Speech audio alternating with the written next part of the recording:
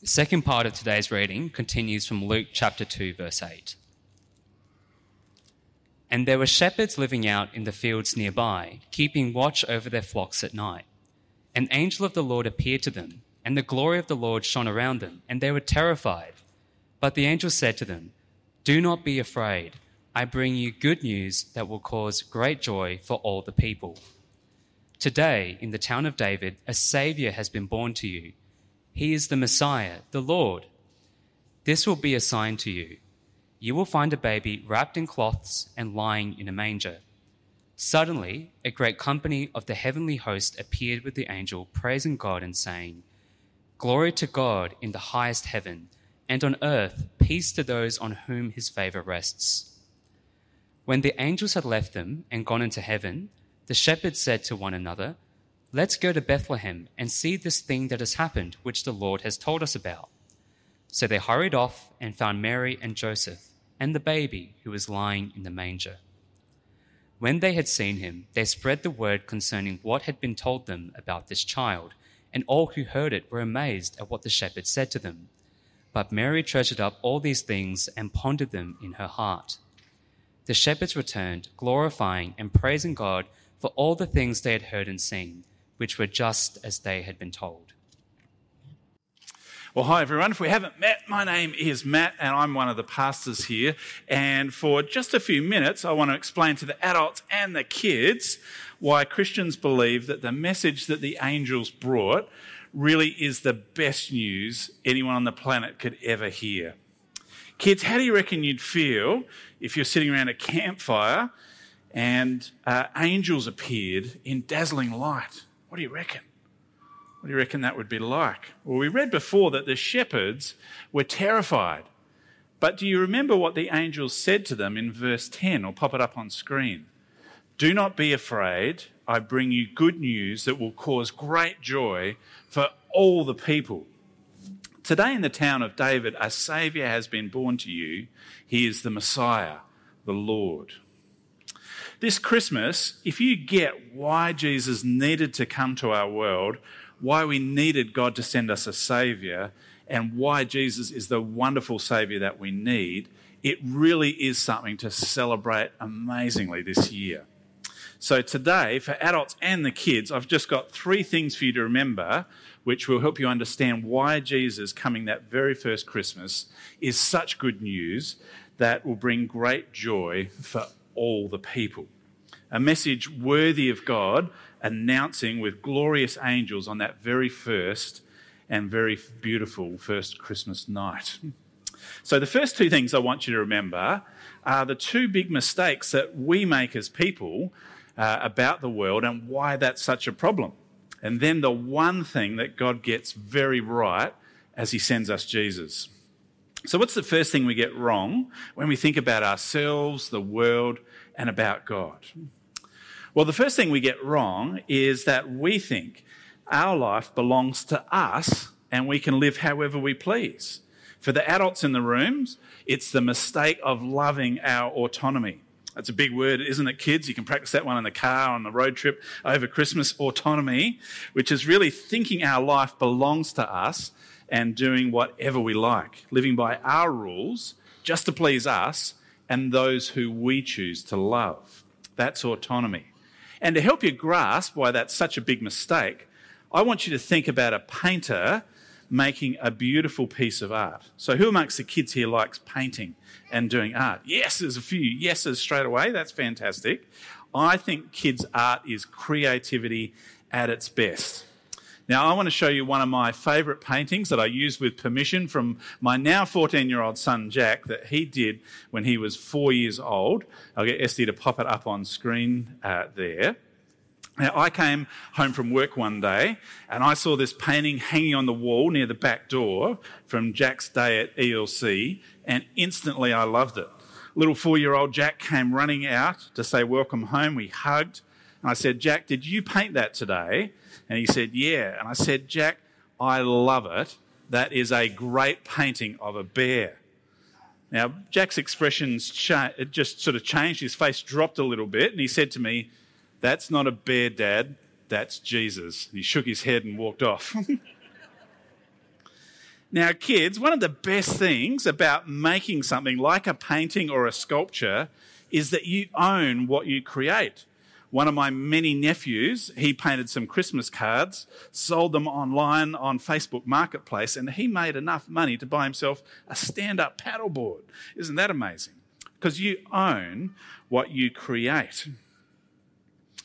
Now, the Bible tells us that God is the creator of the whole world and that he's a wonderful creator, making the sand and the water. There's a great shot of the Australian coast there, the deserts and the skies, animals of all types in places like we have here in Australia. And because he loves us, he's given us so much to enjoy in his creation. I'm really looking forward to a surf these summer holidays. God owns it all, and because he created it, and since God created both you and me, we belong to him too. Yet we think it's a bad idea generally to belong to someone else. So what we do is we push God away, we break the relationship that we were created for, and tell ourselves it's our right to live by our own rules. Now, the second thing we get wrong is that we tell ourselves that we can do it all on our own, that we already have everything we need to live the good life. Now, kids, who of you can tie your own shoelaces? Show of hands. Did you find that hard to learn? Now, did you sometimes, now parents, you might resonate with this, did you ever have a child who you tried to help them, show them how to do shoelaces, and they pushed your hand away and said, no, I can do it, despite not really having any idea how to tie their shoelaces at all? Well, kids, adults kind of do that sometimes too in different ways, but what the Bible tells us is that we all do it to God. God wants to show us how to live. He's our loving creator. He wants us to pray to him, to look to him for teaching and to provide what we need in life.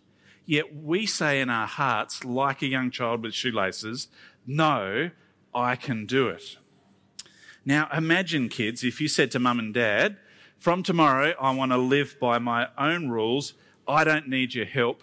I don't want anything from you. How do you reckon your week ahead would work?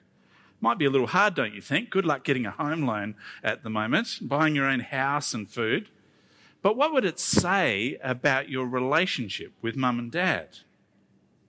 It wouldn't be good, would it? It would break a part of your relationship. Well, the Bible tells us that the whole world has done that to God. We say to God, I don't want to belong to you. I want to do it my way.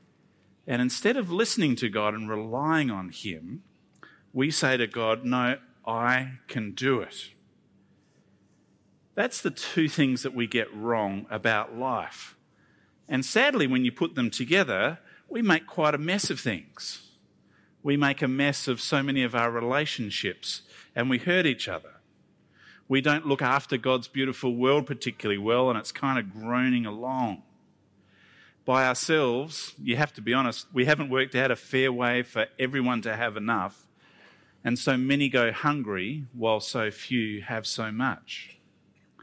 And cut off from an eternal and all-powerful God, having broken the relationship, sadly, death is a thing that one day comes for us all. And we think to ourselves, well, this is as good as it gets. I'll just try and make the best of things and find happiness where I can.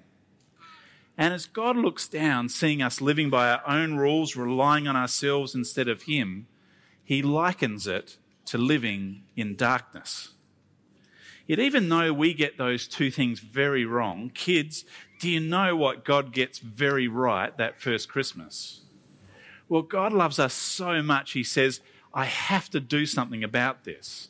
I need to save them from themselves. I need to send them light and understanding and illumination. Even though they hurt each other, even though they make a mess of my beautiful world, even though they've said to me, I don't need you, I love them too much to let it go on this way forever. God says, I want to save them. I want to forgive their sins, bring light to their world, and make peace with people forever. In the verses just before the birth of Jesus that we read before, God announces why he's sending his son to his world. We'll just pop them up on screen. We're told he's sending Jesus to give his people the knowledge of salvation through the forgiveness of their sins, because of the tender mercy of our God, by which the rising sun will come to us from heaven to shine on those living in darkness and in the shadow of death, to guide our feet in the path of peace. Through Jesus, God shows us it's actually a wonderful thing to belong to God, and that he extends an invitation for all of us to be a part of his family. He shows us that we can call on God daily and depend on him, as we were always created to live as those who belong to him. Kids, if you're ever wondering, that's really what a Christian is. It's someone saying to God, I want to belong to you again, I want to listen to you, and I want to depend on you. And not only does Jesus, as he walks this earth, show us how to live, he says if you come back to him, he'll take care of our record of sins against God and one another, and that we can be with him forever. And that we no longer need fear death, because we can be with him forever in heaven, in the new creation he promises to make. That life can once again be eternal, at peace with God. Now, I realise in a group today like this, not everyone might believe that, but I hope you can see the logic of why Christians think if this is true, this is the best news to share with all people everywhere. Why angels would announce this news saying, glory to God in the highest heaven, and on earth peace to those on whom his favour rests.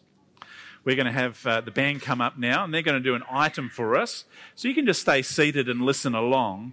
And it's reflecting on Jesus, or one of his many sort of terms, one of his self-designations as light of the world.